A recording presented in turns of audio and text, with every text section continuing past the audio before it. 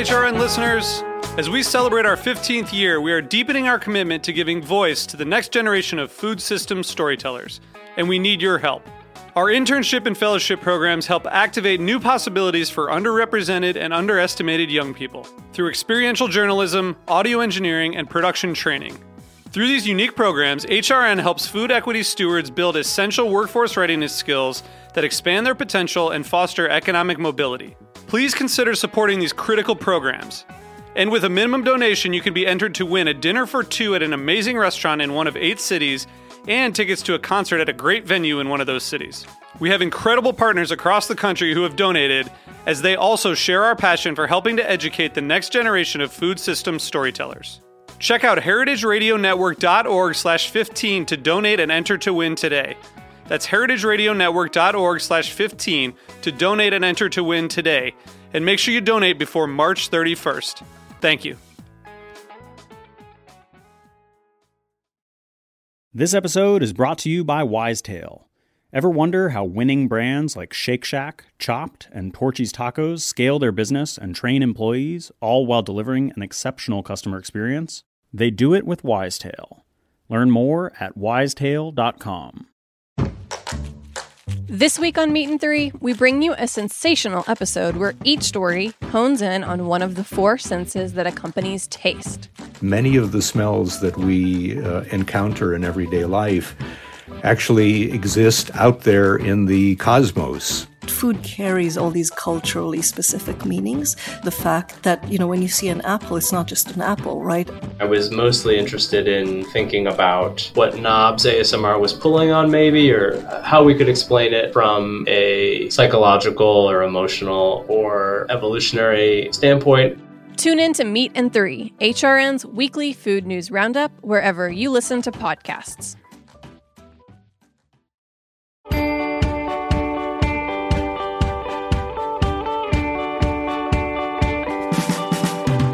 Last weekend, we chatted with Chef Lonnie Holiday about the branding exercise and finances behind participating in pop-ups.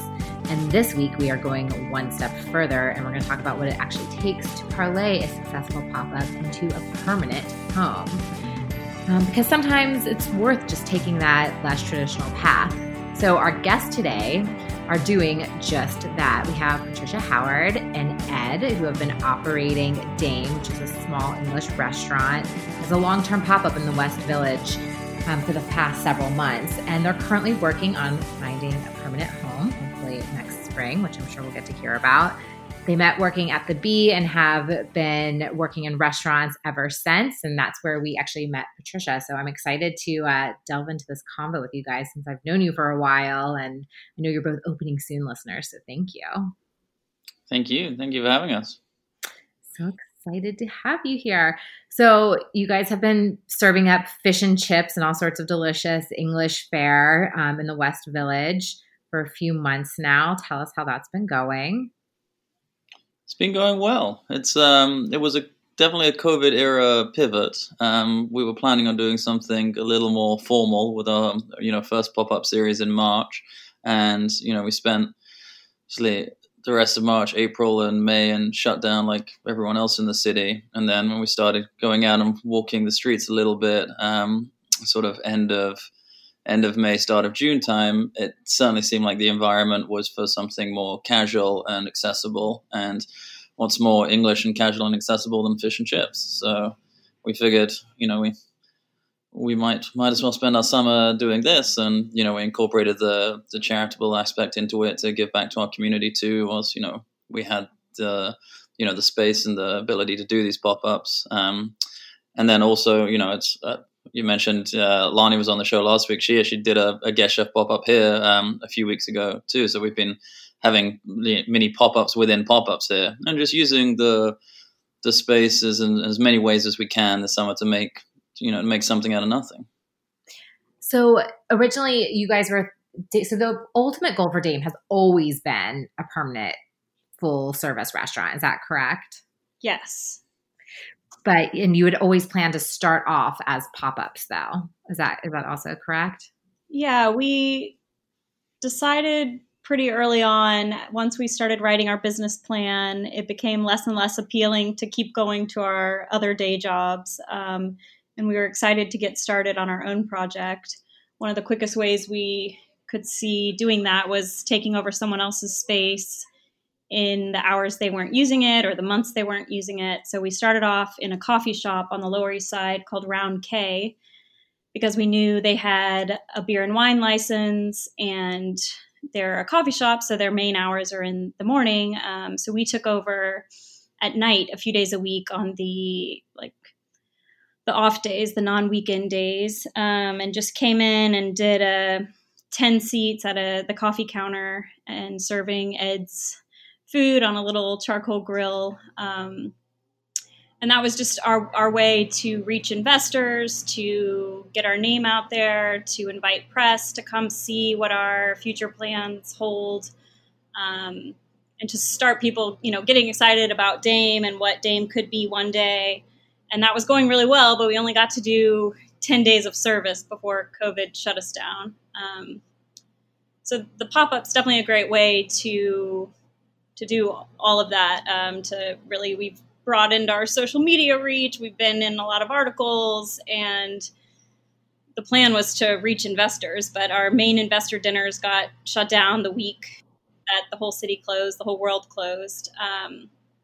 So like Ed said, once we got our act back together again in June to reopen, we had those same goals in mind of, how can we keep Dame going even though everything is shut down? How can we pivot our concept to still be in the English vein, but more COVID friendly, takeout friendly, outdoor seating friendly? So we came up with the Fish and Chips Dame Summer Club, more casual concept. So that's very interesting. I think you actually are the first guest that we've ever had on the show who started the business plan as a pop-up intentionally to find investors, which I think is actually a really smart way to go about it, because you get to test for limited risk. So, and it seems like things actually sort of worked out in your favor, because you could only have 10 people through the door at Round K 5 nights a week. It sounds like we're at the Fish and Chips at the Summer Club. You can have, I'm sure your capacity is much greater.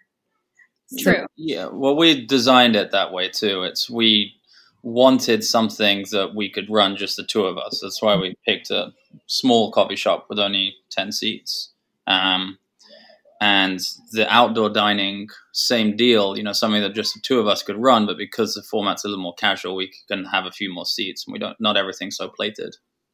How did what was the investment to get both of these things up and going, right? Because you're basically you guys basically are doing you've actually had 2 different pop-up businesses that are going to be parlayed into a full brick and mortar full service business. So it's just interesting. So I'm curious how that worked out, because you essentially started 2 businesses to get to the third one, which I think is great. I think it's super interesting. Right. And I mean, that's the crux of how we view restaurants differently from, perhaps others, is that, you can go around and raise $500,000 to $1 million and find a chef and a general manager and, put a group of investors together and then spend 6 months building out a restaurant or a year and open, and you're in the hole for a bunch of capital, and you have, unless you have opened restaurants before or have, your management team has, you have very little, evidence to go on that it's going to be successful. I mean, anyone can, write a business plan and put some numbers in with their revenue estimates, but until you actually do it, you have no one has any idea whether it's going to make sense, us included. And I think we realized that pretty early on, that, the only real way to test whether Dame was going to become would make sense as a real restaurant would be to do it. And it's really not that hard to do these pop-ups. It takes, some contacts and some creative thinking of the spaces that you can use and how you can go into them. But I think financial wise, it cost us, a few $1,000s to get each of them up and running, but not more than that. The amount that you can finance from personal savings. And as long as you keep the expenses low, we talk about this every day, not spending money that we don't have.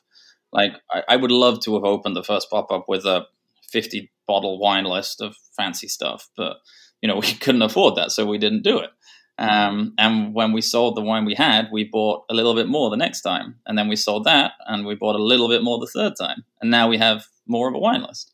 And I think if you apply that philosophy to every part of the restaurant, like we start with 10 seats. You can make a lot more money with 50 seats, but you also have a much higher cost because you need staff members. We did everything ourselves, and then when it was busy enough that we needed to hire someone else, then we hired someone else. We sort of use that with everything. We run out of food a lot. Like, I hate running out of food, but we do it because we can't afford to throw away $500 of fish a night. So we order, on the conservative side, and when we sell it all out, and then the next week we order a little bit more.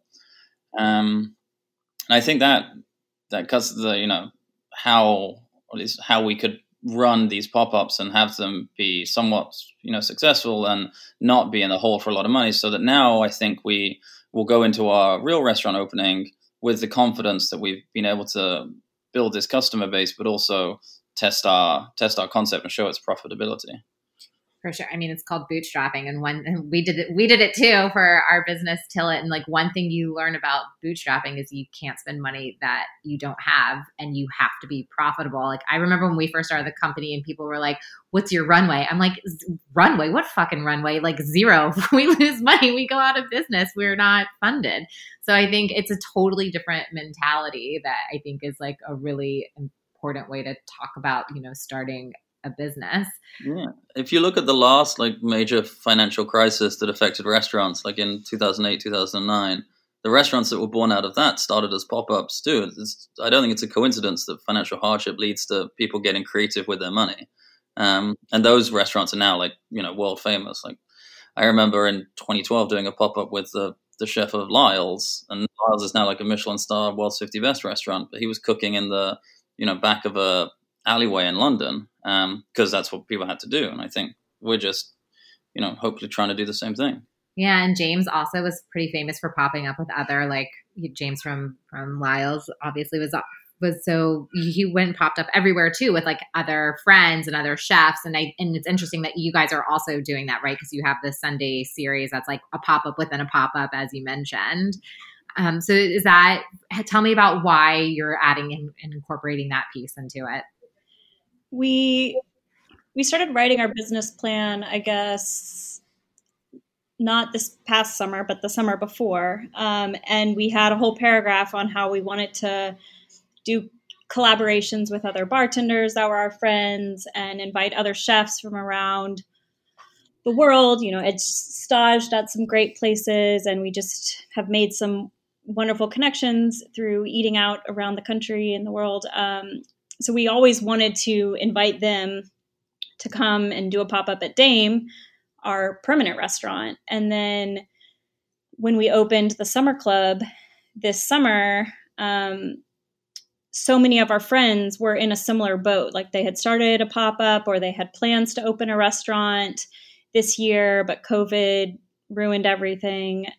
So we had a bunch of different concepts in our group of friends and acquaintances that were on hold. And so we have this space with a great relationship with the woman who owns Abigail's Kitchen, where we're currently operating out of, and wanted to put that to use and share with all these other concepts. So we started with a friend that Ed's worked with, Alex Pinero. He has a restaurant opening in New Jersey called Bodegon.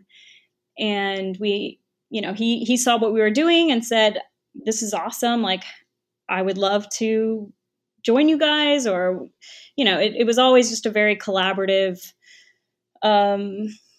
spirit, I think, that we shared with everyone who would come eat fish and chips. And so the invitations started going out, and anyone who we thought might make a good use out of the space, we hit them up and started spreading the word and saying, if you know of anyone else doing pop-ups or looking for a space or has a project on hold, spread the word. And they got very, very popular very quickly, to the point that now we're not the ones sending out the invitations anymore, and people are coming to us, and so many so that we don't have room on our calendar anymore. Like, we're full, and we are already making plans for who should come do pop-ups when we open the permanent space. And our reach is getting broader and broader, which is really cool.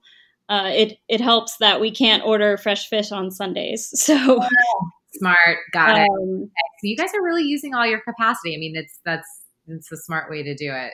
But it's grown way bigger than we ever thought. So now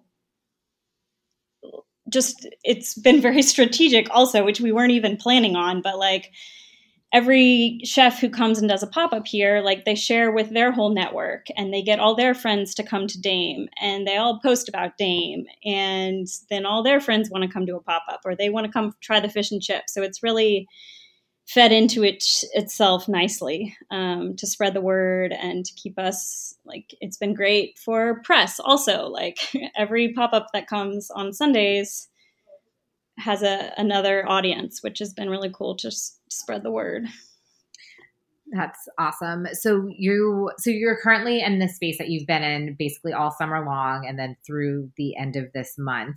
So how did that relationship come about, and how are you like doing the finances of that? Is it a rev share? Did you just rent the space? Is there and what have you taken away from that experience? So last summer and fall when we were doing the business plan, I was actually cooking in Tulum at that time, and we had thought about doing pop-ups, I think as far back as last fall for this spring. So we reached out to just basically everyone we know. It's like, I mean, I think you've heard you talk about this in your show before. Like when you're doing this outreach, you just harass. Well, I mean, harass is the wrong word, but just send stuff to everyone as often as you can. Be like, who do you know? How can you help me? And 80% of the people are not helpful, but there's a few people who are. So a friend of ours, John Winters, who works at Pat LaFrida, the meat company, he's good friends with the chef at Dante, which is next door to Abigail's Kitchen Space. And so they connected us with Abigail, who runs Abigail's Kitchen. And it was just like such a natural fit. She's so wonderful and such like a kind, generous person. And she hosts pop-ups in the space already. So it wasn't a huge leap for her. And, that relationship started, I think, maybe in January. We spoke about doing the first pop-up in March here.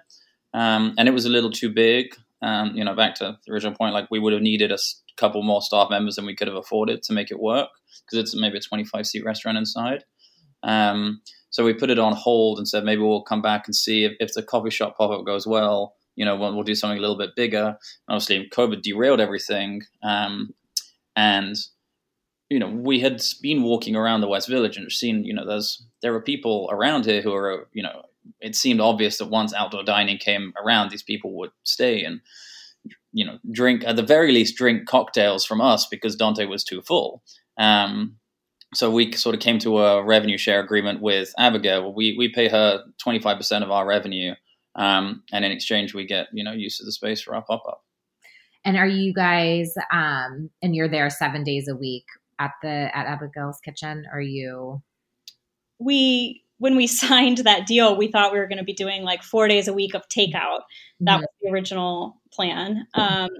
And then we kept adding more days as the demand was there. So now we're 5 to 6 days a week, depending on how many pop-ups we schedule for ourselves. We sometimes take an extra day off, but because nobody needs to rest in this climate. Come on.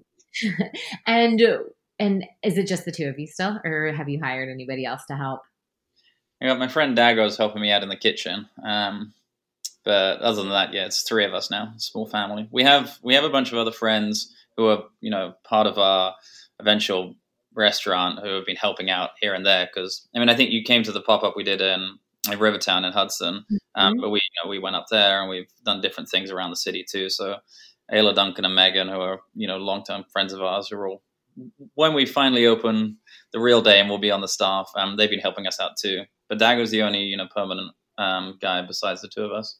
We're definitely at the point though where we Friday, Saturday, Sundays are too busy for us to do alone at this point. So we're trying to get someone to come help just for the next few weekends. But we're closing up at the end of October. So it's hard to get someone to just come for 2 to 3 weeks. come on, people. There's an open call for anybody who's listening. One of our friends will eventually agree to do it, but good. And people are like dodging your text messages. They're like, they need help again. Don't answer. Exactly. And I love that, it's still like small, but you guys are growing and finding your path. And I love that you're saying the real Dame, because this is the real Dame, version 3.0. It's so weird to us. Like, I mean, we really appreciate that. And like, people come up to us all the time and be like, "Oh, I'm going to Dame the restaurant." We were on a Resi list the other day. There's like in order of like hot restaurants to go to in October, and it was like Dame and then Le Bernardin underneath it. Like, I don't think people really realize that Dame is really just me, Patricia, and Dago. There are 3 of us running this restaurant, and it we've all been part of the big restaurant staffs that have done great things. But it's really like rewarding to do it in such a small scale too. It's like, I don't know. It sort of makes me want to just stay doing this and serve food on paper plates forever. We're on Resi now, like Ed mentioned, and it's crazy to see like people arrive expecting the real Dame, like real plates, real wine glasses. And we had someone last week who said, there's 3 of us. This table is much too small. And we're like, we're a pop-up. We never meant to be this busy. Like, we bought these tables on Facebook Marketplace. Like, so sorry, but go somewhere else if this is not good enough. But you realize you're eating in a parking space right now, right? I mean, I think everything is a pop-up restaurant right now. And like, in some extent, like people just like built things as fast as they could because like restaurants have been bleeding money. So, for sure. Yeah. Size the table, like people are dying. It's okay. Right. You just gotta. So are you worried at all? I mean, it's interesting. Like, it's awesome that you guys have found people have been finding you and that you guys have grown in such popularity. Are you worried about it being confusing to people when you do move to your permanent home? Like, how are you going to communicate and message that? I mean, yes and no. Like, as long as the product is good and still somewhat consistent, like the fish and chips, I genuinely believe is very good. And I think we'll still do the fish and chips at the other place.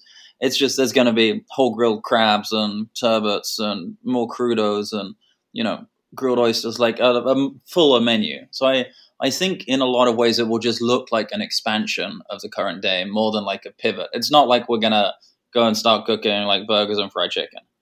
Mm-hmm. But that is definitely part of our motivation to open our permanent restaurant very nearby, because we don't want to be explaining to people, oh yeah, we used to be, on McDougal Street, but now you have to go up 3 blocks and west 2 more blocks. Like we're trying to stay as close to our current location as possible. So let's take a quick break, and then we're going to come back and talk about Dame 2.0.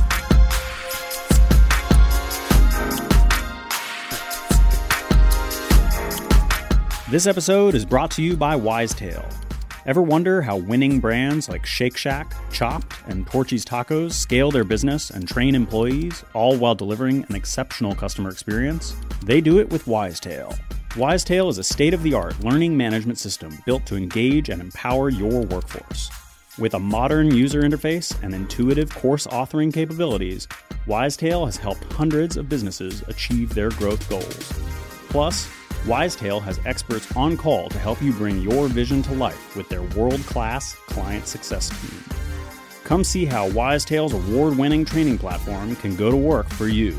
As a special offer, HRN listeners are eligible for their first month free. Learn more at wisetail.com/HRN. That's wisetail.com/HRN. WISETAIL.com/HRN. Terms and conditions apply. Visit their website for more details.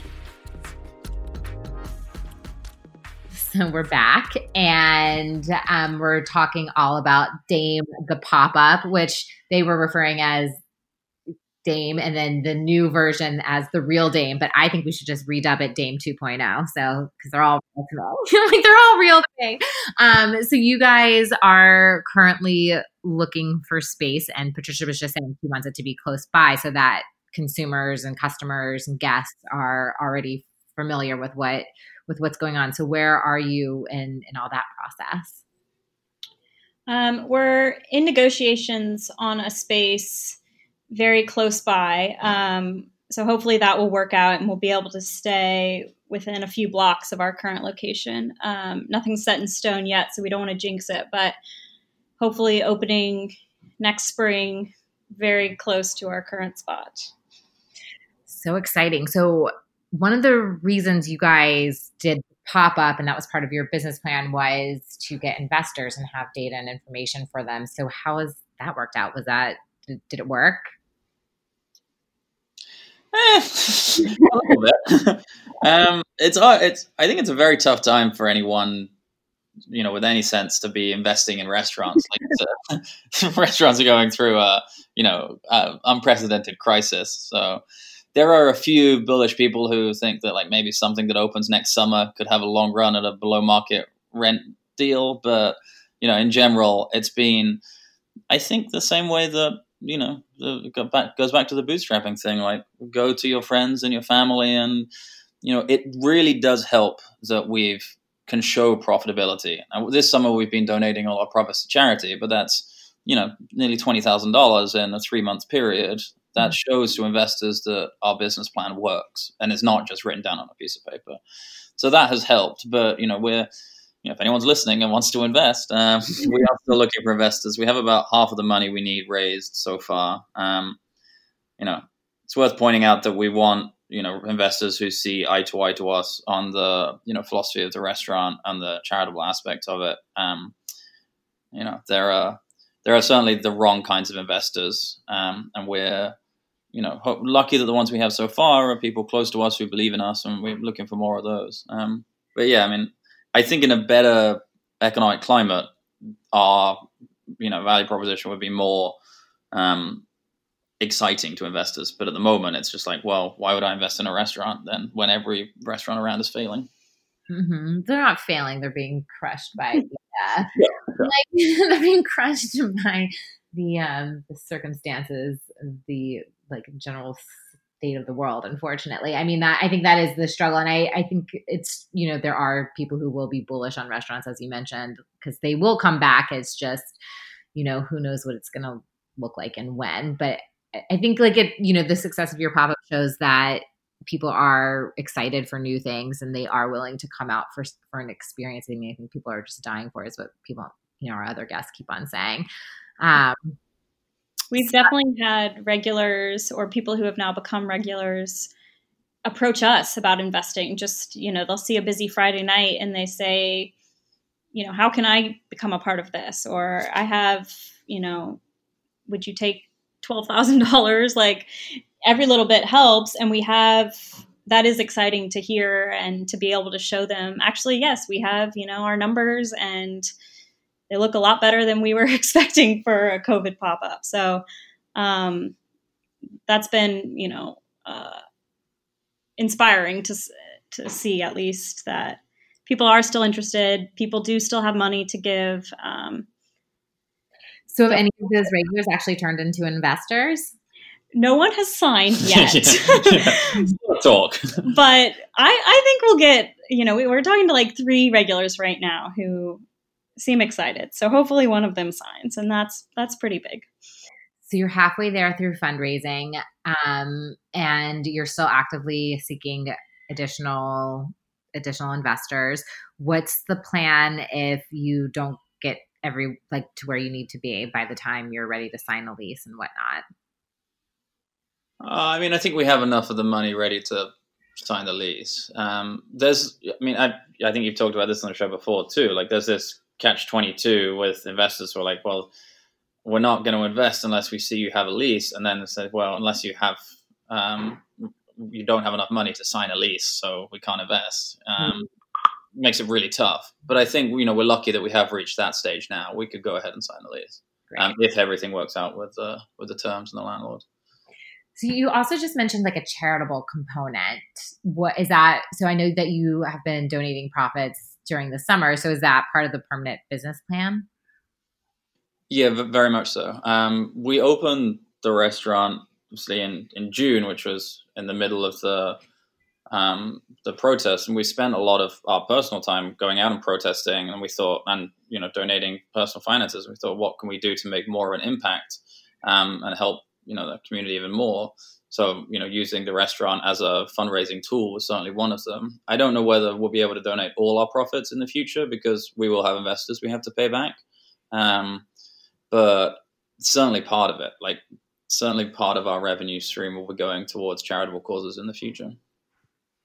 Very cool. And the people who have signed on were okay from that from the beginning. Did you have people who were signed on to invest prior to COVID and, are still committed to the cause and everything? Yeah. But those are very close friends and family, not institutional investors. So you're like, you can't take your money away from us. You Otherwise I'm not coming for Christmas. Yeah. I'm kidding. That's hilarious. And so how have you been meeting people during this time? I mean, we're entering into a recession. It is really hard to ask for money from anybody normally, and especially when the economic state of the world is so uncertain. Has it been trickier? Are you still finding people, or do you feel like anything's changed there? I think now that we have such a proven concept that makes money, it's a lot easier to go to people or to show people, to invite them. Now we have a space that we can invite them to and say, come for a Friday night, wear your mask, sit 6 feet apart, but just see what we've built out of nothing in a time when restaurants were closing all around us. That, I think, is what we've learned, that we can, Ed can light a Binchaton grill on Allen Street and cook on an espresso machine, and we can serve, we built our outdoor area with AstroTurf from Home Depot and dollar store flowers, and the other restaurants on our street spent months and thousands of dollars on their outdoor setups. And I think just that bootstrapping nature has proven, I think, to us that we can make it work. And now we're more confident to go to investors with that same spirit and confidence. Someone said something very meaningful to us the other day. They said they would, if they had $12,000, they'd give it to us. And I said, thank you. And they said, no, thank you. I get to be a part of this. And it's because it is still just, me, P and Dago. It's such a small team that anytime someone believes in us enough to give us some of their money, it's very humbling. It still doesn't feel that real, because we just show up to this address, we go to work every day and then go home, and we've just been doing it for 3 months, and all this stuff has come of it, and we haven't really had a chance to catch our breaths yet and pause, but when we do, I think we'll be very proud of what we've done. Well, you're about to start building a restaurant, so who knows when you'll catch your breath. So speaking of that, the actual space. So you guys mentioned you've been, looking for an actual space. You're hoping to find something in the West Village that works for you guys. And I assume that you were probably already looking at spaces before COVID started too. So I'm curious if you have seen the market change, if you've seen landlords be more willing to negotiate. What's your experience been like there? The market has definitely changed, yeah. Some of the rents are a lot lower than they were when we were looking in February, March. But I wouldn't say in general landlords are more willing to negotiate. I think Ita wrote a piece about this too, which hit the nail on the head. There are some landlords who are very willing to negotiate, and those are the landlords of the restaurants that will get through this crisis because they have the support of the financial overlords that control everything. And there are some landlords who are just completely unwilling to do anything. And maybe if anything, this, the market at least has allowed us to see which landlords those are. The ones with, there are some incredibly successful restaurants, just real role models to us that have shut during this period. And I mean, that just goes to show how unreasonable some of these landlords are, because I know these restaurants were doing well. And, if someone can't work with their tenant, especially a successful tenant, to get them through a, 6 month or a year long lag, then that's it's good because it shows us at least that we can't work with. Well, we would never be able to sign a deal with that landlord.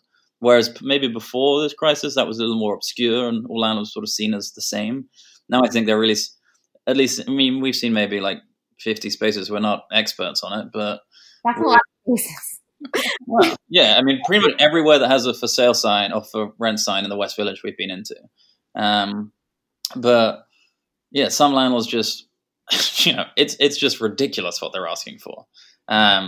It's like $300 a square foot spaces where you can get, a very small number of seats for a very high rent number. And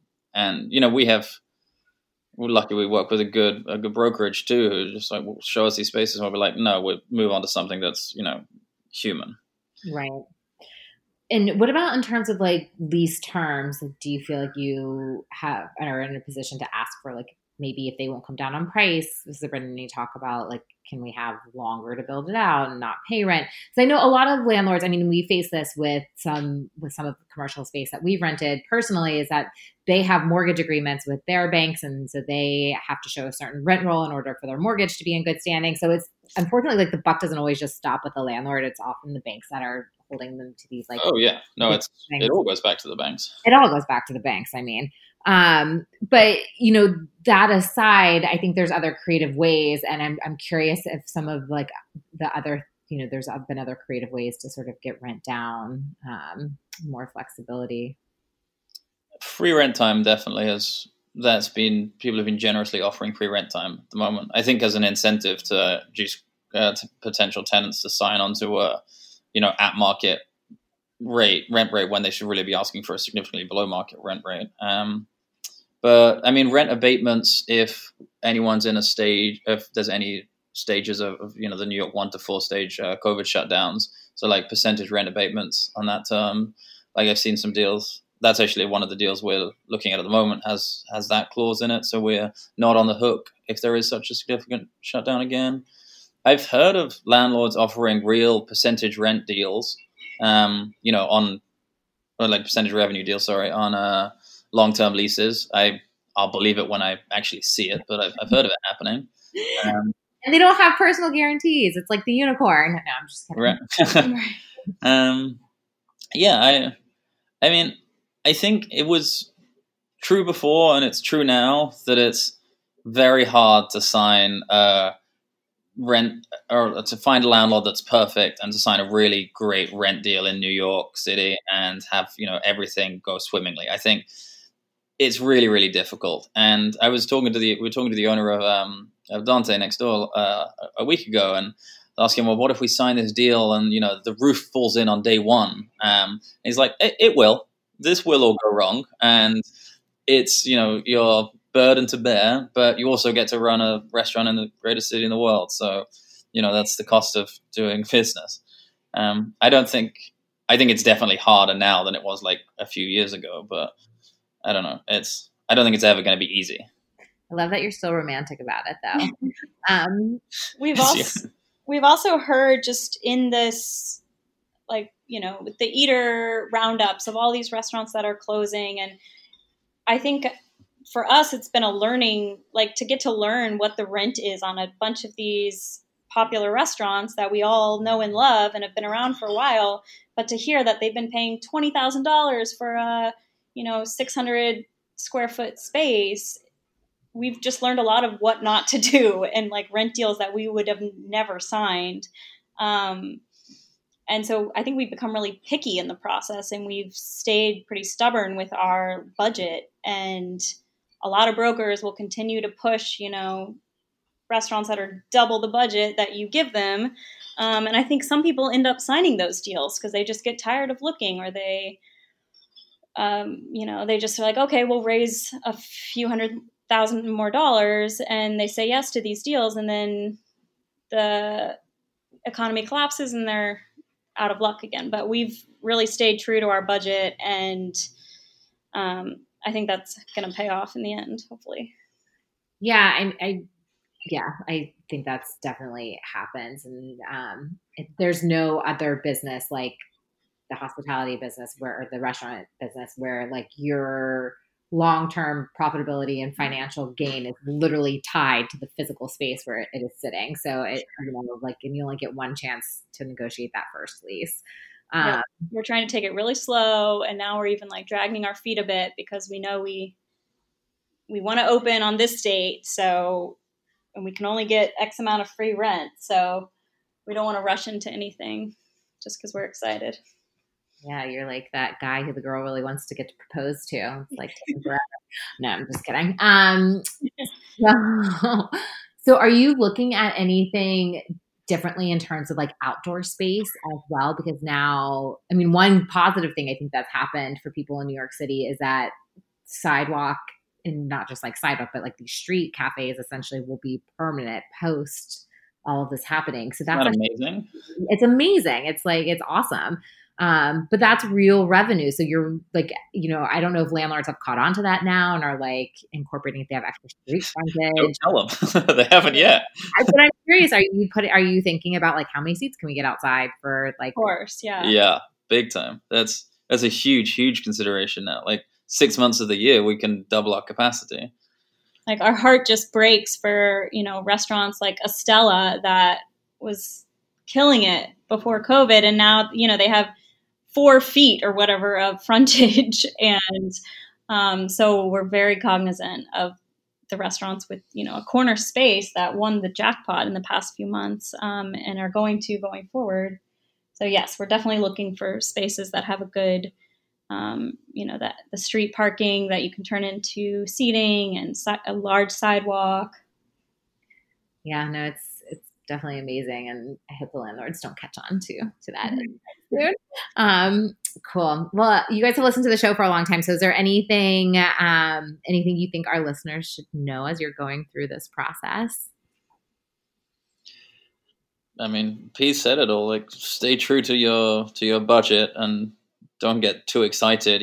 She's very good at keeping me in check when I want to go do something. She's like, no, this is the amount of money we have. We have to do that. Like, that's the most important thing, because that's the quickest way you can, ruin everything, is by going over budget.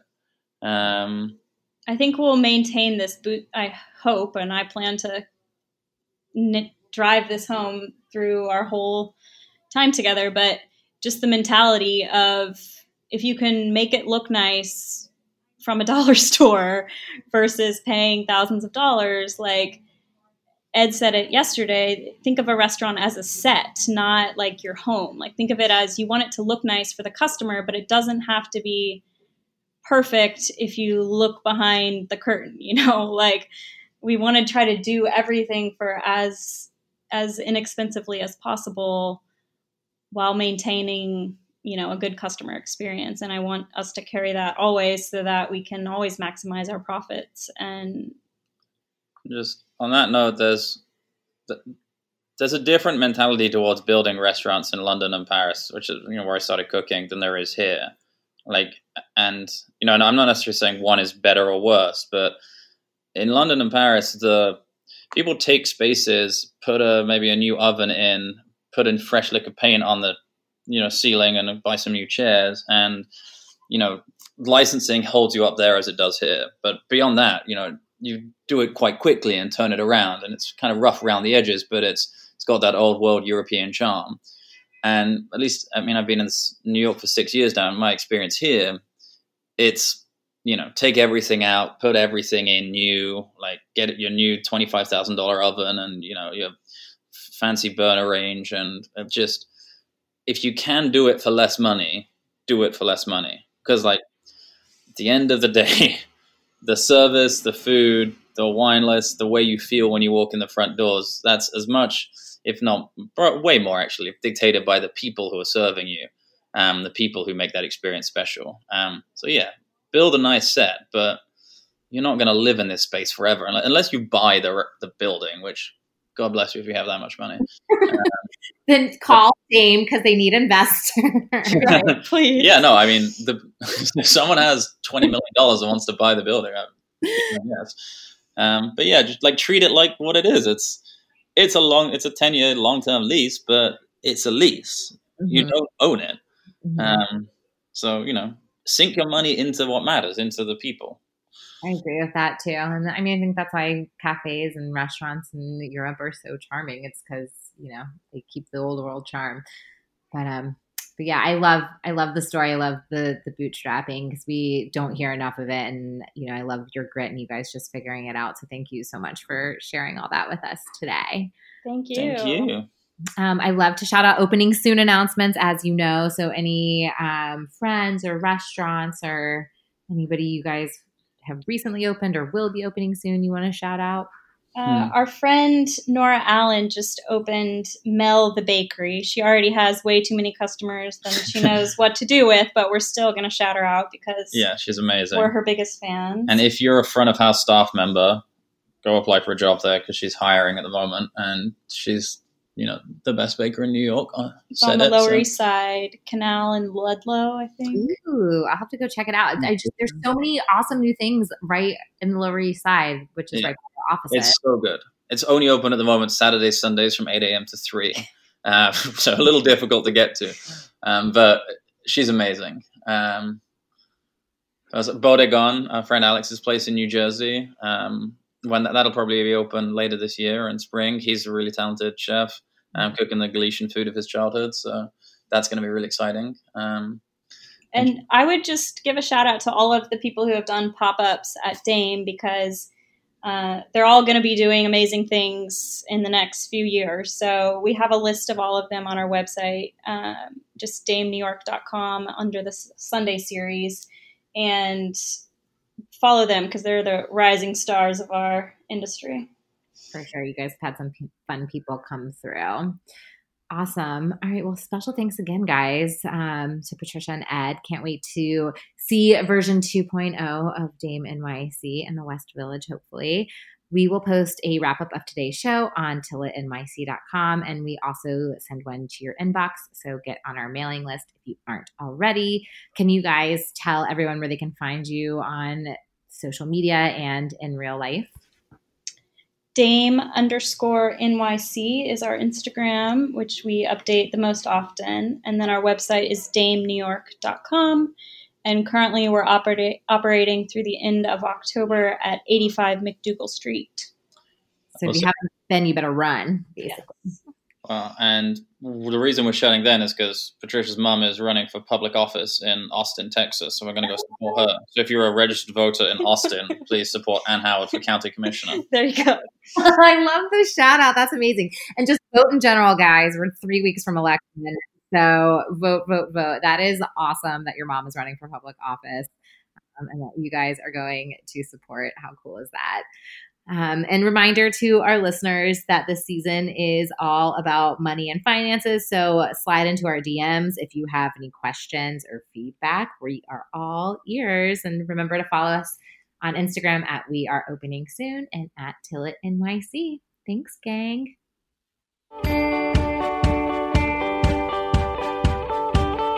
Opening Soon is powered by Simplecast. Thanks for listening to Heritage Radio Network, food radio supported by you.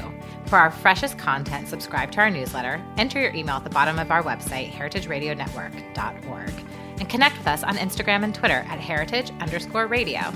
You could also find us at facebook.com/Heritage Radio Network. Heritage Radio Network is a nonprofit organization driving conversations to make the world a better, fairer, more delicious place. And we couldn't do it without support from listeners like you. Want to be a part of the food world's most innovative community? Subscribe to the shows you like, tell your friends, and please join the HRN family by becoming a member. Just click on the heart at the top right of our homepage. And thanks for listening.